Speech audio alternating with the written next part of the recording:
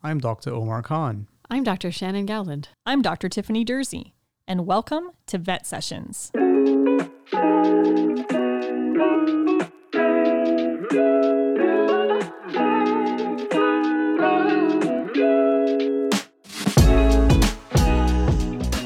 Hello and welcome to Vet Sessions. I'm Dr. Shannon Gowland and I'm your host today, and I'm so excited to interview OVC's own Dr. Erin Phillips. Welcome, Erin.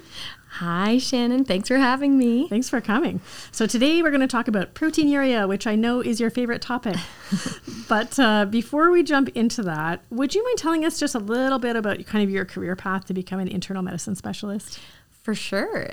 So I did my undergrad degree at University of Guelph in animal biology, and then I went to vet school at OVC, and I actually graduated in 2014, so a little while ago.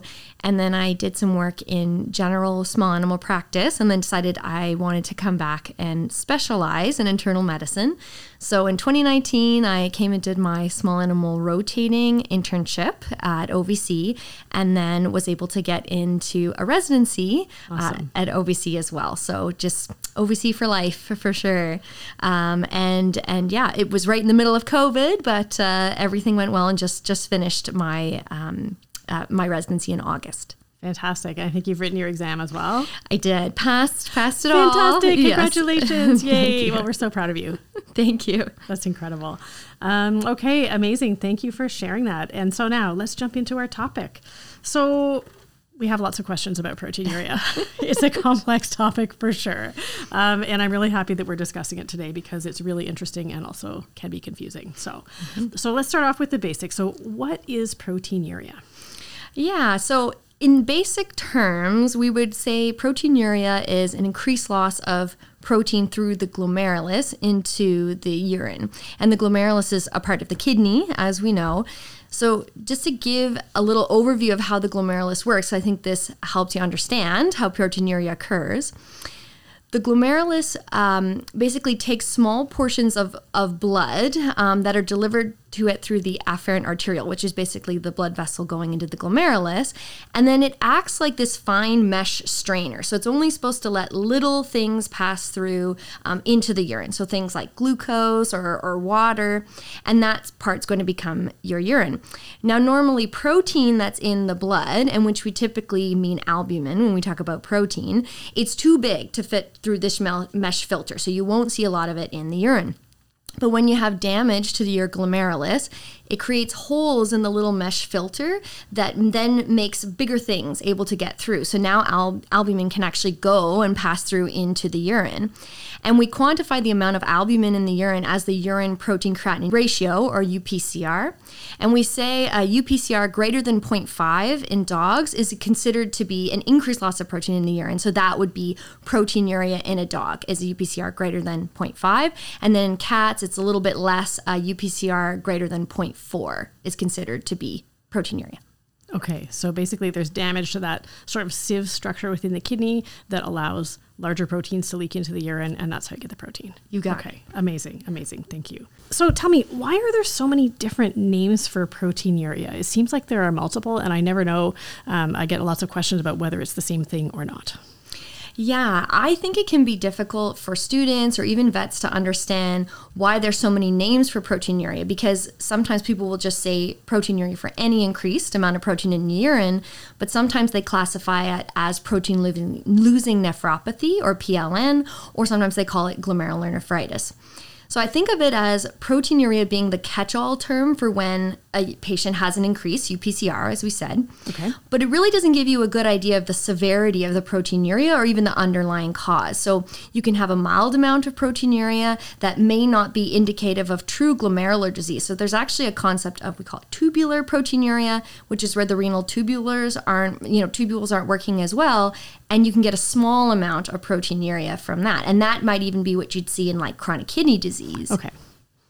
Versus protein-losing nephropathy is typically reserved for patients that have a lot of protein loss in their urine. So we would even say, like a general idea is a UPCR greater than 2. Now you're saying, okay, that's probably not just general proteinuria. I can go ahead and say this is true glomerular cause of proteinuria. Okay. So at this degree, you're more likely dealing with, now like that animal may have low albumin levels or higher, kidney values, and you're really going to want to be, trying to intervene.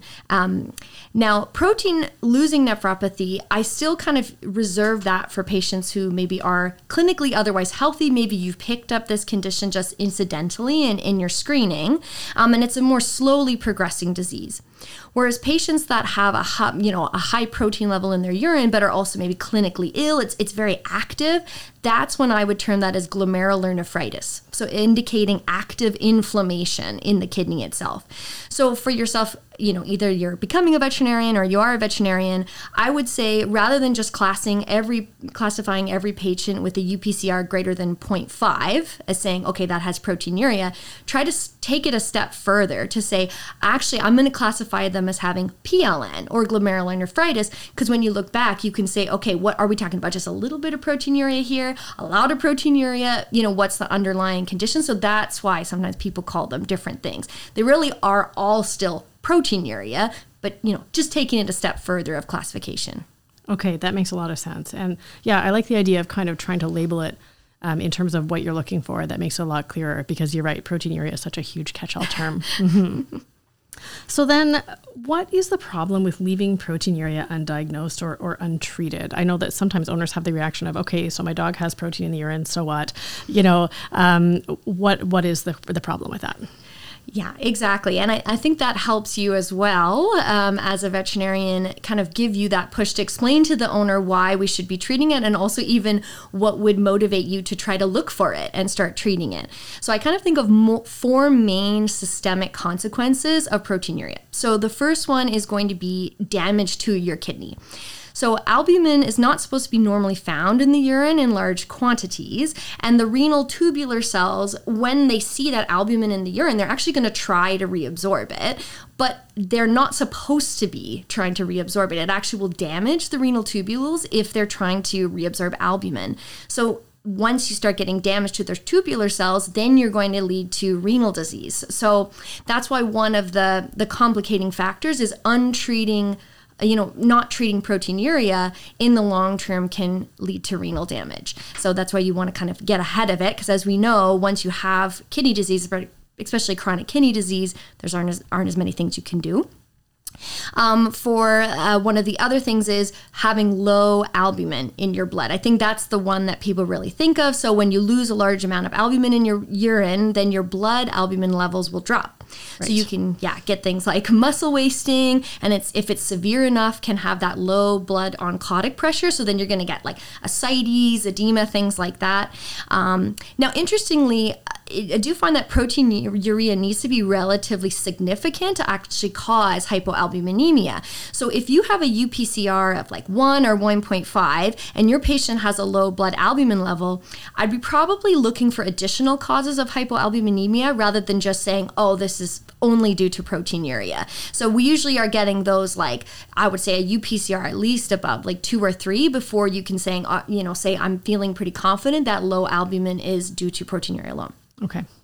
The third aspect is hypertension. So patients with proteinuria and renal disease often have an upregulated, we call it the renin-angiotensin-aldosterone system, or RAS, which results in glomerular and peripheral hypertension. So hypertension can also even cause proteinuria, and kind of thinking of that consequence is why I always remind myself it's important to take a blood pressure on any patient that you diagnose with proteinuria, just because they can go together.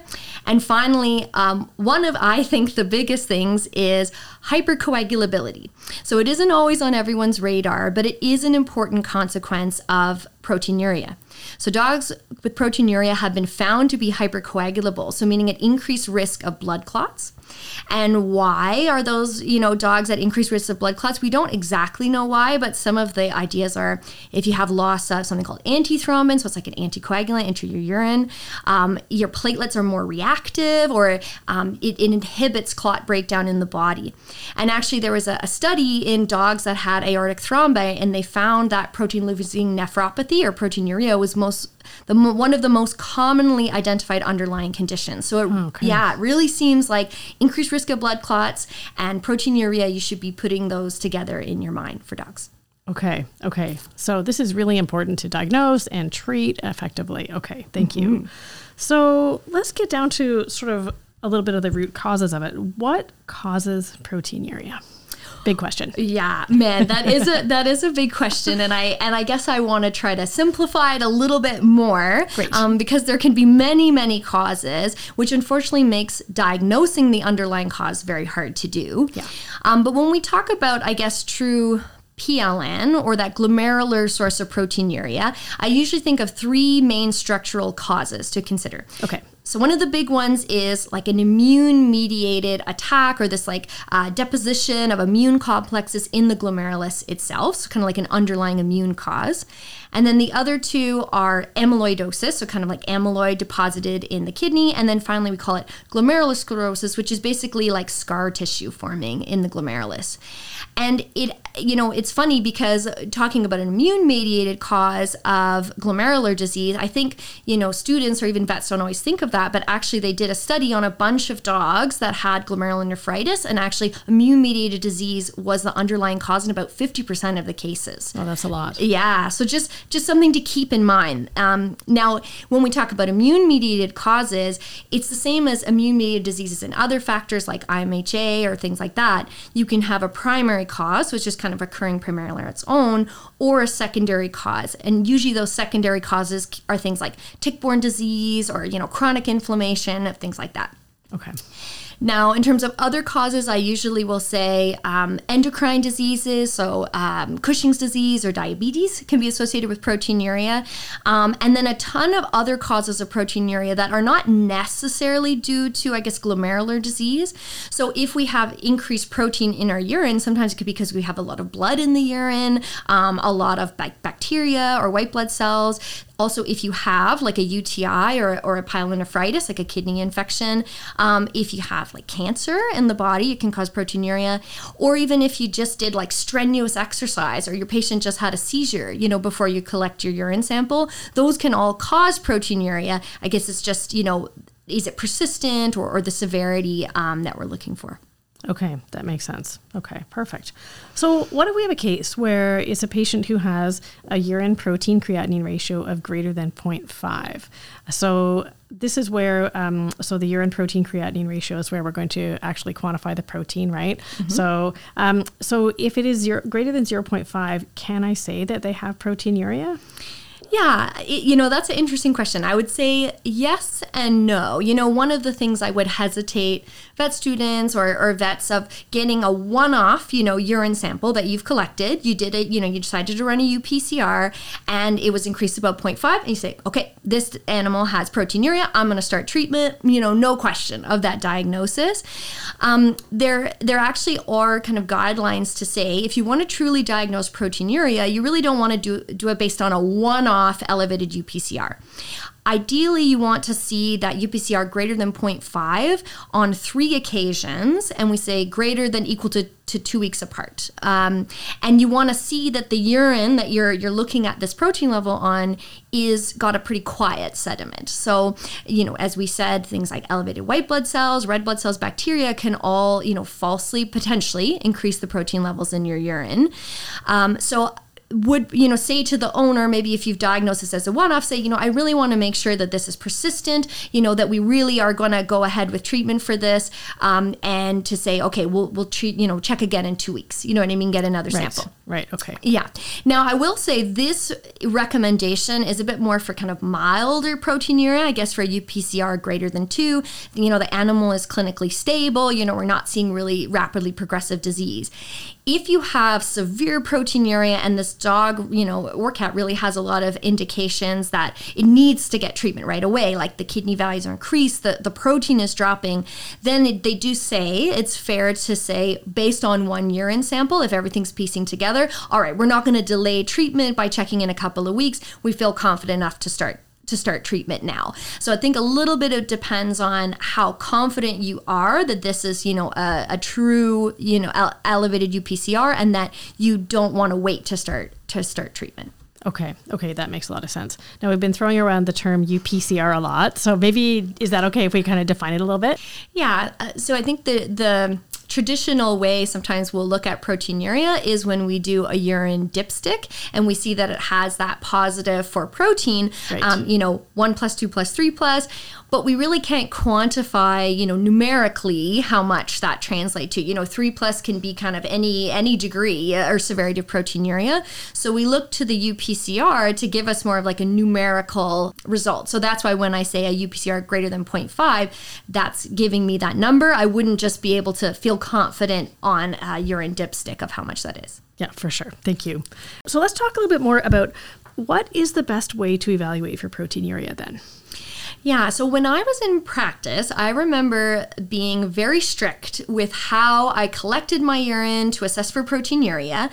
I remember it was recommended at that time, you only wanted to check your UPCR on a urine sample taken by cystocentesis, because you really wanted that sample to be very clean and you didn't want any degree of active urine sediment. So I remember I would, do my cysto urine, I'd probably get a bit of blood contamination because I've hit a vessel in the bladder. I'd have a little bit of hematuria and I'd say, oh, well, I can't even use these results now. It's probably falsely increased my UPCR. So, it also made it difficult because we know that things like stress, in hospital can affect, your proteinuria transiently. So how am I supposed to get a sample by cysto in the clinic and not have the animal be stressed? So one of the things that I found in researching about this subject is that studies later found that UPCR results were similar if the urine was collected by free catch versus cystocentesis. So it really didn't seem to matter.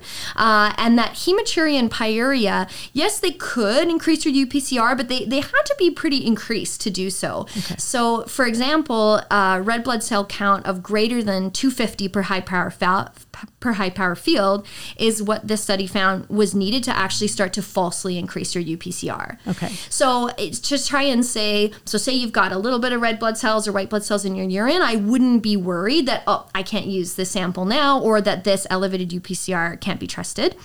The studies also found that urine protein levels can vary throughout the day, so it's best to average your UPCR over 2 to 3 urine samples collected on different days.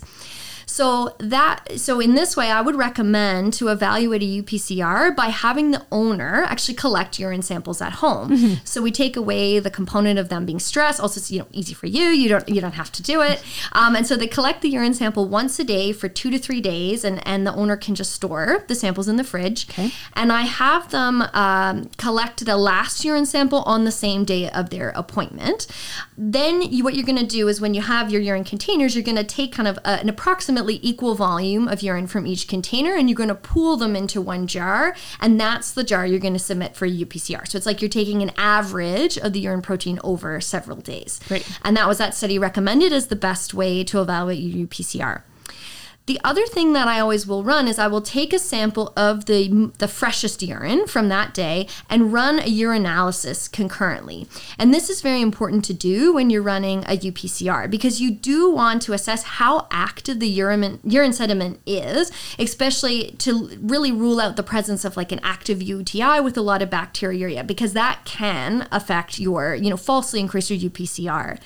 And I've seen sometimes, with referring veterinarians through the medicine service, they're giving us this UPCR and they'll say it's very increased, but there's no urinalysis that goes along with it. And we're all ready to start treatment. And then we find out, especially if these patients are on immune suppressants, they actually have a UTI, but they're not showing signs. But you would have been kind of chasing this proteinuria and trying to control it when actually the underlying cause of it is an infection.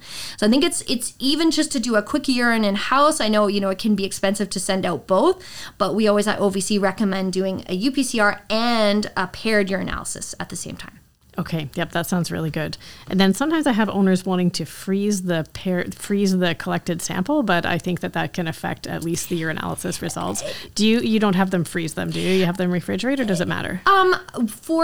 For using the urine that you're going to use for a UPCR, I wouldn't say it really matters to put it in the freezer in the fridge, but certainly that urine that you're collecting for the same day to run the urinalysis, I wouldn't freeze it. Can you could get some weird casts and stuff in there? Yeah. But usually I just tell owners they can put it in the fridge. Okay, that sounds great. Yeah, and it's not that much more expensive to add on a urinalysis if you're doing the UPCR anyway, I find. It is more, but it's not the same as both tests separately. Exactly. And I think it's just better to, set the owner owner's expectations that that's something that you're going to want to do, and you'd have the, reasoning to back it up if they questioned it. I think it's harder if, you're just running a UPCR and then try to add on the urinalysis later. Sometimes they're a bit questioning, so I think it's just better to just say right up front, we test both. Yep, absolutely. That sounds good to me. So, okay, so let's say we've arrived at the point where we have a dog where we've done the workup to definitely conclude that we do have a patient with proteinuria. So what diagnostic workup would you recommend next? Yes. Also a good question. Big question. Yes. A bit, once again, a big question, but I wanted to try to simplify it a little bit more. So I kind of think of them as two groups. So you've got kind of, I guess, your standard workup that you should do for every patient with proteinuria. So that includes CBC and biochemistry. So you're especially wanting to look at, what their kidney values are, their albumin levels are, things like that. And then, as we talked about with kind of that association between proteinuria and hypertension, doing a blood pressure as well. I think that's really important because one of the issues with controlling your proteinuria later is also controlling for any hypertension. So I think you want to know right away if that's an issue. One of the other things is if you're suspicious for hypertension, but you're kind of not sure, maybe the animal is not, being very cooperative in the room with their blood pressure cuff, you can actually do a funding exam as well and look for signs of hypertension like retinal hemorrhages and things like that. So to kind of make you more confident whether they're hypertensive or not. The other thing is, you've probably done this already if you're diagnosing, them with proteinuria, but making sure you are doing a urinalysis and even in some cases a urine culture if you're suspicious of infection. And then I would say some baseline infectious disease testing. So for Ontario dogs with no travel history, I would still say that 40X is like a baseline that these guys should be having, because we know there is that association there.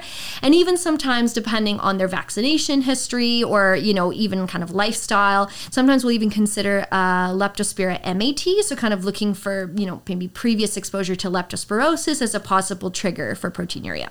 So that's kind of the standard. Okay. And then for patients that have a higher degree of proteinuria, so we're talking about these UPCRs, even maybe greater than 4, these dogs are more sick, maybe more progressive azotemia and hypoalbuminemia, then we're going to push for a more extensive analysis. It's not wrong to do this even in the standard cases, but this is when I'd really say you want to do a more investigation. So things like chest x-rays, abdominal ultrasound, investigating for other causes of low albumin, like maybe liver disease or things like that.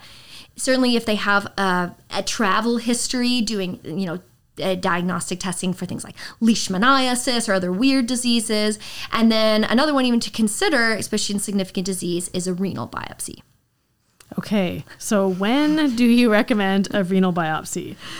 Yes, it's always something that is kind of in the back of our minds, I would say, when we're in internal medicine, is when should I be recommending a renal biopsy?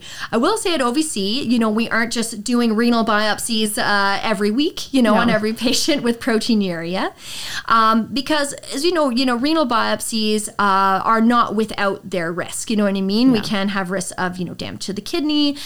We do them under general anesthesia, risk of bleeding, things like that. But some of the indications when you would consider recommending a renal biopsy is if you have a patient that has that marked proteinuria, so a more severe proteinuria, so once again a UPCR like greater than 4, and particularly if they aren't responding to your standard therapy. So it's fair sometimes, and we'll go over the standard therapy in a minute, but if you tried your standard therapy and it's not working, renal biopsy may help you, decide where else you're going to go. Okay. If the patient is getting rapidly worse, once again, like they're, getting quite ill, has that low albumin, you've maybe started some of your standard therapy, but you're a bit worried about too much time going by, pushing for the renal biopsy. And I would say if you're considering using an immune suppressant as part of your therapy, because as we said before, sometimes we can have an immune-mediated cause, but it's hard to know, or if you want to feel more confident, do I want to use immune suppressants or not? Now, there are some contraindications, though, of when you would not want to do a renal biopsy, I guess. So these would be if you have a patient that has stage 4, like our stage 4 kidney disease. Because at that point, kind of regardless, I guess, of the underlying cause of the proteinuria, that disease is pretty advanced, and the risks of kind of putting them under to sample the kidney, they're going to have a harder time recovering. And also your sample is probably going to be mostly fibrotic, so it wouldn't really be diagnostic. So I think in that stages, it's probably the benefits aren't worth the risks for those patients. Also, if you have a patient that has a high suspicion of hydronephrosis, so like an obstruction maybe of the kidney, or pyelonephritis kidney infection, or as well if they're a breed that's predisposed to amyloidosis, like the Shar-Pei or something, you probably don't want to go ahead and do kind of a renal biopsy on those guys. Now, just to go over a little bit, if you did want to perform a renal biopsy, you want to obtain a sample of cortical tissue. And at OVC, we use an ultrasound guided true cut biopsy to do it. So it's not, surgical. We do it with a biopsy, but we do want to have the patient under anesthesia to do it because it's a painful procedure. You want them to be very, very still. And we want to send these samples to be assessed by a specialist in veterinary nephropathology. So you don't just put your sample in a formalin jar and, send it to your local lab. We actually, at OVC, send our renal biopsy samples to the International Renal Pathology Service at Texas A&M. So I guess another thing for the general practitioners out there or students is not necessarily like running getting a quick renal biopsy is easy to do. I think if that's something that... Right before lunch. Yes, that the owners would consider doing. And I think it's important to at least have mentioned, renal biopsy at some component in talking to your client about proteinuria, even if they decide not to go ahead, at least, that it was mentioned that if they do want to go ahead, I not that I'm trying to do a plug for, OVC or referring, but I think it probably is something you should consider referring to do. That would be a referral procedure, in my opinion, having never performed a renal biopsy. Yes. You can do them for me. Thank you very much. Yeah. No, they're just too many complications for me, potentially. And I have seen some of those having worked in ICU a little bit. So I do think that that's a referral procedure for me. Yes. Very fair. Yep, for sure. Okay, so renal biopsies aside, what are the general treatment recommendations for a case of proteinuria? For sure. So when we say now we've, diagnosed our patient with proteinuria and we've kind of ruled out the obvious underlying causes and, we may not know exactly what the reason is, but we want to start kind of generalized therapy. That's very fair. So there's 3 main components I look at. The first one is agents that inhibit RAS, which is our renin, angiotensin, aldosterone system. And those are going to be things like ACE inhibitors, which are benazepril, or angiotensin receptor blockers, which are telmisartan.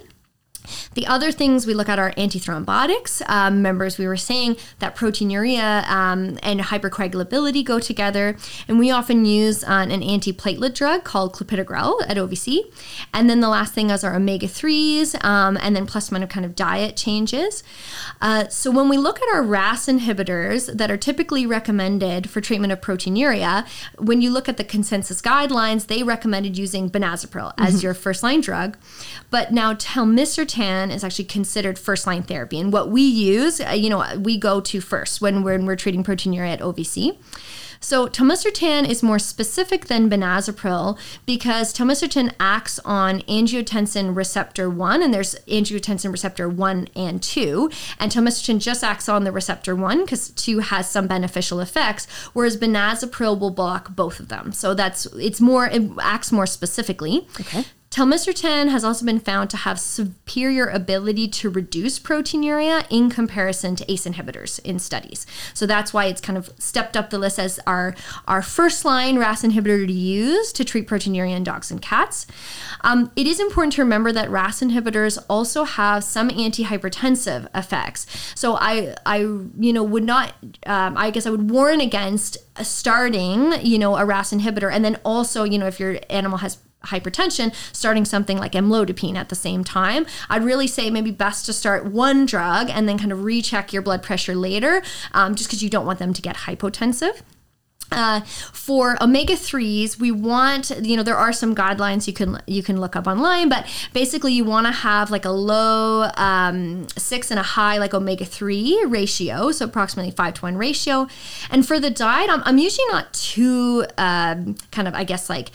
eager to say, okay, you have to go right to a renal diet if the patient isn't azotemic, but they do find that a diet that's moderate in protein, so you don't want a high protein diet because that's more protein that can be lost in the urine, and kind of has a lower salt content is what you want. So as long as your diet is moderate in protein, kind of reduced salt, I don't say they have to change to a renal diet.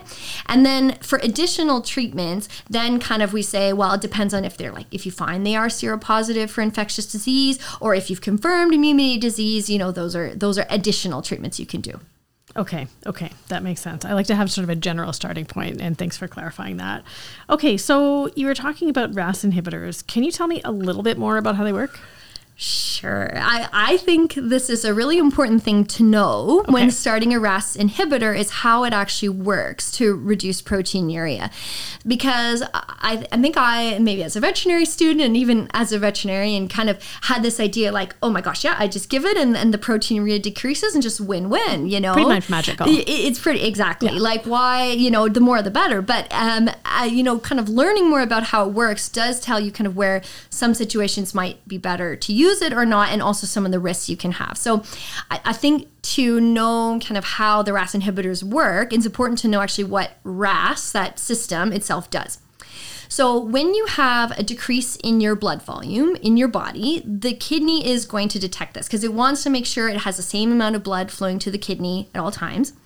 And when your kidney sees, okay, your blood volume is decreasing, I'm not getting as much blood flowing to the glomerulus, renin will be released. So renin is a part of that RAS system, and renin converts angiotensin to angiotensin 1, and then you get angiotensin 2 created by kind of that angiotensin converting enzyme. So angiotensin 2 is the big player here, and that causes constriction of your efferent arteriole, which is the blood vessel kind of coming out of your glomerulus, kind of taking blood away. And when you constrict that blood vessel, it increases the amount of, I guess we say, hydrostatic pressure or pressure within the glomerulus. So when there's more pressure in the glomerulus, there's more ability to push that blood through that filter, and then it has a better filtering ability. So this is actually when we say your glomerular filtration there, that's your GFR. So it's able to maintain your GFR even if you have a lower blood pressure. So actually, angiotensin 2 is trying to help you, in those situations, maintain your GFR. So RAS inhibitors act by blocking those vasoconstricting effects of angiotensin 2. So it will actually cause vasodilation of that efferent arteriole, and this decreases the amount of pressure within the glomerulus. So it has less filtering ability. So actually your GFR is lowered. But if there's less filtering ability, it means there's less ability for that, that albumin to be pushed through the filter into the urine. So it's almost like everything's just kind of slowed down, less albumin being pushed out, and more albumin can stay in the bloodstream.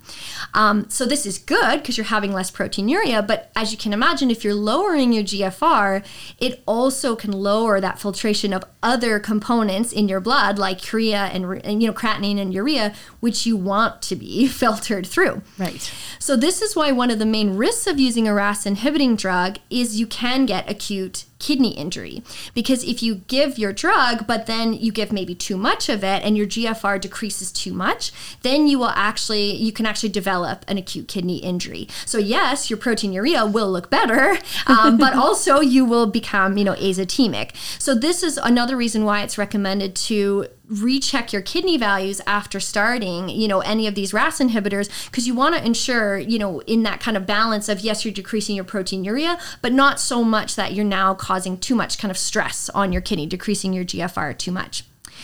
Another important point is that RAS, does have an important function in the body. Like obviously it wasn't created just to cause proteinuria, you know what I mean? It's helping, to protect your kidney in times of hypovolemia or low blood volume.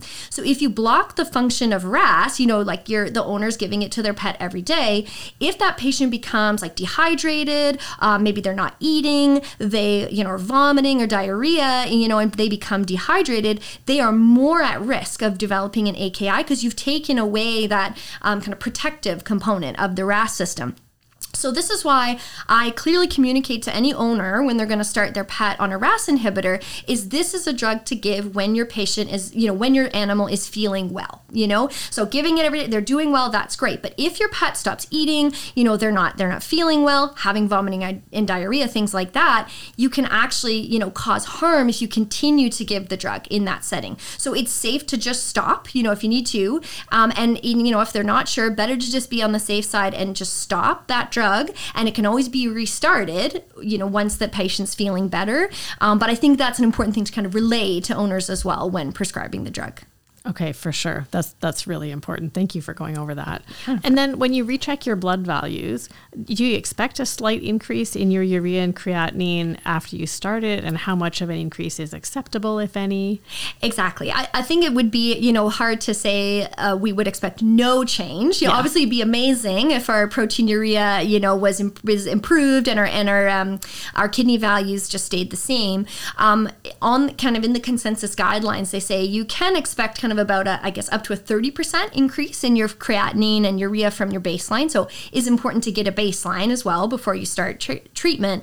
But if you have greater than a 30% increase, then they really say, okay, you should be considering now decreasing your dose by, 25 or even 50%, because you don't want to, in the process of controlling that proteinuria, give the animal an AKI. Yeah, no, that would be less than ideal. Yeah. Perfect. Okay, that sounds good. So we just double check and make sure it's not more than a 30% increase. Thank you. Okay. And then tell me more about starting antithrombotics. Like, does the degree of hypoalbuminemia or proteinuria affect when you would want to start it? Surprisingly, it does not, actually. Oh, interesting. Yeah. The degree that, either the degree of hypoalbuminemia or proteinuria wouldn't necessarily affect my decision to start antithrombotics. Now, I remember being in practice, several years ago, and I had a patient that I diagnosed as proteinuria, and I was kind of looking up some things, and they talked about, starting antithrombotics, and I said, I'd never started them before. So I actually called on those internist helplines. Yeah. And I remember asking, should I start an antithrombotic? And she said, no, based on research available at that time, you'd only started antithrombotics if patients had an albumin less than 20. Because the idea was if it's albumin's less than 20, then your antithrombin would be low enough that you're at risk of getting blood clots. And that's when you start. So I said, oh, okay, perfect. Don't, because my patient's albumin was 24, so I didn't need to. Now we have determined that patients with proteinuria are suspected to be hypocoagulable, but it doesn't seem to matter if they're really hypoalbuminemic or really proteinuric or not. It doesn't correlate with their risk of developing thrombosis in studies. So in the recent consensus guidelines of antithrombotic use in veterinary patients, prophylactic antithrombotics are recommended in patients with proteinuria. So it's actually part of the consensus guidelines, just because said, kind of saying, oh, I'll only save it for my most severe patients. It didn't seem in studies that it mattered if they were severe or not. So I would really say, unless your patient has a reason why it wouldn't be safe to give them anticoagulants, like maybe they have, lower platelets or they have a GI ulcer or something like that, I think you really should be, thinking of using them or at least discussing them with the owner. Because I think the worry is, that they're a pretty safe drug, but if you don't give them, the consequences of having a blood clot can sometimes be very, very severe. Yeah, for sure. So it's much better to be proactive than attempt to be reactive there, which doesn't work very well. Okay, that's really good to know. And then, so you've mentioned immune suppressants. And when would you consider treating with immune suppressants? And if so, then which ones would you recommend? Yes, great question as well. So I think if you have tried, your standard therapy for proteinuria, as we discussed, so you started your RAS inhibitors, your antithrombotics, your omega-3s, your diet, and you're kind of escalating the dose, but you're still having trouble getting that proteinuria under control. And kind of our goal when we're treating proteinuria is saying we're getting that UPCR less than 0.5 would be ideal, or 0.4 in a cat, or decreasing from greater than 50% from your baseline. So maybe if you started at 4, you're getting that UPCR 2 or less. You know what I mean? So say you're treating and you're like, oh my gosh, my proteinuria is not really budging, or it's getting worse. You know what I mean? The patient is responding. I'm having progressive renal disease. Now you're saying, okay, I think that I need to start thinking, is there something different that I need to be doing, right? And now you can start to consider, should I be using immune suppressants or not? I guess one of the big kind of factors of when I'm going to use immune suppressants can also tie into whether I've done a renal biopsy or not, right? Because obviously if we do a renal biopsy and we see signs of immune-mediated disease, we're going to be feeling pretty comfortable. Like, we see that they're going to benefit from having immune suppressants. So go ahead and start it. But it really isn't that often that we actually have a renal biopsy. So you often find yourself in a position where the patient, maybe either it's not safe to do a renal biopsy or the owner isn't interested in doing it or can't afford it. So you're kind of treating and then saying, okay, I think that they might have it. And I think that that's very fair to do if you've tried these other treatments, they're not working. As long as you really communicate to the client, this is something we can try. We're struggling with what we're doing now. We can try using immune suppressants, but without that kind of renal biopsy diagnosis, there is that potential risk the proteinuria could worsen, especially if there's something like an infectious disease as the underlying cause that maybe we didn't determine. Even sometimes steroids themselves can sometimes worsen proteinuria. So I guess it's always like kind of, you want to at least, say to the owner, we can try this, knowing that I don't know for sure if it will help. We can really watch, like if they're not responding to it well, it seems like the disease is getting worse after starting the immune suppressants, we can always take it away. But it's kind of, when we know that, like in that study, 50%, of dogs had an immune-mediated cause. Maybe we're actually under-treating, you know what I mean? Yeah. Some of these dogs with proteinuria that actually have immune-mediated disease, but we just don't know because we didn't do the renal biopsy. So if you do want to go ahead with starting immune suppression, mycophenolate is actually the recommended first-line immune suppressant for dogs with immune-mediated proteinuria. So this isn't an immune suppressant that I think a lot of people are familiar with. We use it sometimes as a second or third-line drug in treating other immune-mediated diseases. But mycophenolate is actually more commonly used in humans with proteinuria, and it's kind of in their consensus guidelines as your drug to start with. Now, one of the kind of downsides of mycophenolate, it can cause diarrhea. So I was going to say maybe start on a lower dose at first, see how the dog responds, and you may not see a result right away. Like it's not as rapid acting. So sometimes, especially if you have a patient that's very ill, the disease is rapidly progressing, you can pair that with steroids. So I would say steroids and mycophenolate concurrently when the proteinuria is severe and you need a rapid onset of action. But in the consensus guidelines, they do say, steroids themselves could potentially, worsen proteinuria. And so it's not recommended as a first line on its own. And if you are going to use it, as soon as you're kind of seeing that positive effect, the patient is more stable, try to taper down the steroids to the minimal dose or stop it as soon as possible. So those are kind of the same thing, what we do at OVC. The one thing that's interesting is we use cyclosporin at OVC for a lot of other immune-mediated conditions, but they actually found cyclosporin did not help with proteinuria, PLN. Oh, okay. So I wouldn't, be thinking, what about trying cyclosporin? Actually, no. That's one of the few times I wouldn't recommend, cyclosporin for an immune-mediated condition.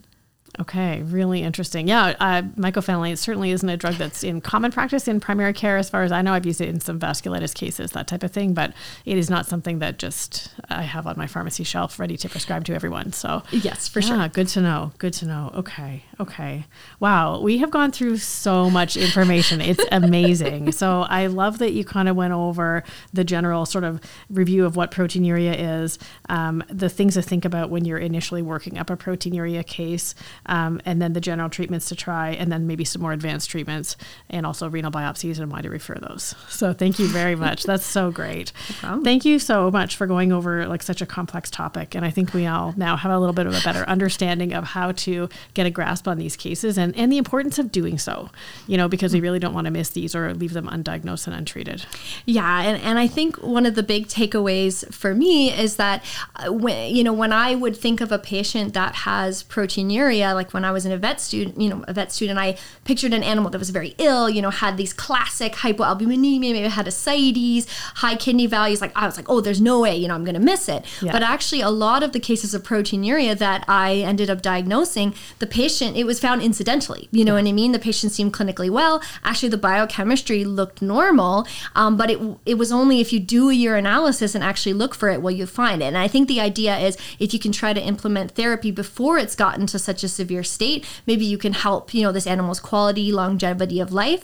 So I think unless you do a urinalysis, you're not going to know sometimes if they have proteinuria. So just that push to kind of have, a urinalysis as part of even your screening test, when you do your blood work, you can have beneficial, effects too. Yeah, for sure. And a lot of the geriatric profiles as well, if you're sending off a geriatric profile with a urinalysis, with a lot of the grouped sort of tests, like the general feline or canine geriatric profile, you can often add on a UPCR for very little extra money to the client if you're doing that blood work and urinalysis anyway. So often we do that routinely here just to see what the UPCR is. Mm-hmm. Yeah, you never know unless you look. Yeah. Unless you look. That's very, very true. Okay. I also want to say thank you to our sponsors, OVC Pet Trust. OVC Pet Trust generously sponsors research that contributes to the diagnosis and treatment and the understanding of diseases of pets. Thank you so much, Pet Trust. And we can learn more about them at www.pettrust.ca.